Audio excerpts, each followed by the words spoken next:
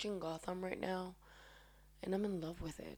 It brings me so much joy, and it makes me think about how we come up with things to do or to see or to listen or feel that brings us joy in times of trouble.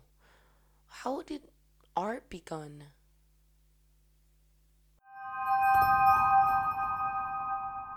One day at a time. Well, for me, art began with music. Always in the background of every situation in my family or with my friends.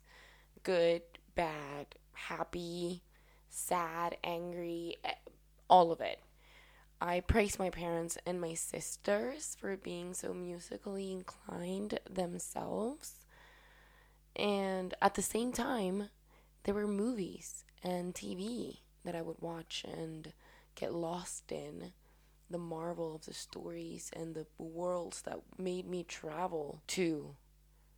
I would replay these stories with my Barbies.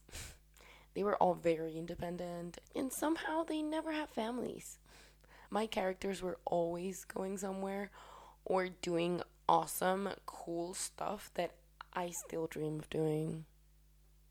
After that, I became engrossed with books. Thanks to Harry Potter for that. Thank you. You're welcome.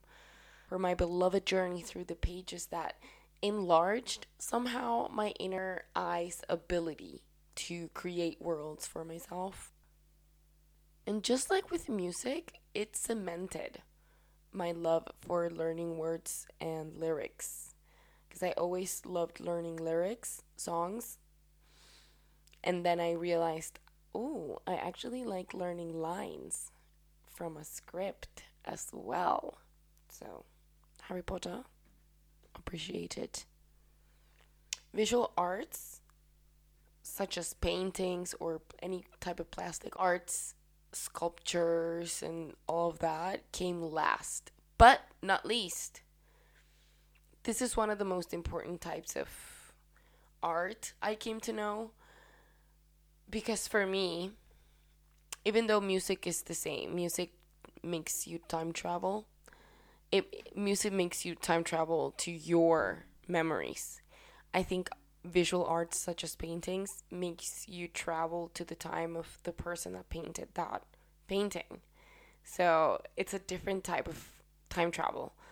Seeing the strokes or movements that the artist made to their art, it's breathtaking. And being candid, my favorite part of going to the museums is reading the description the painting comes with, or the art comes with, the piece of art.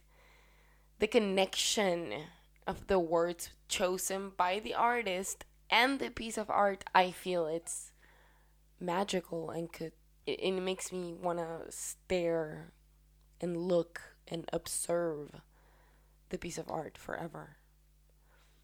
What feels magical to you tonight? You should think about that.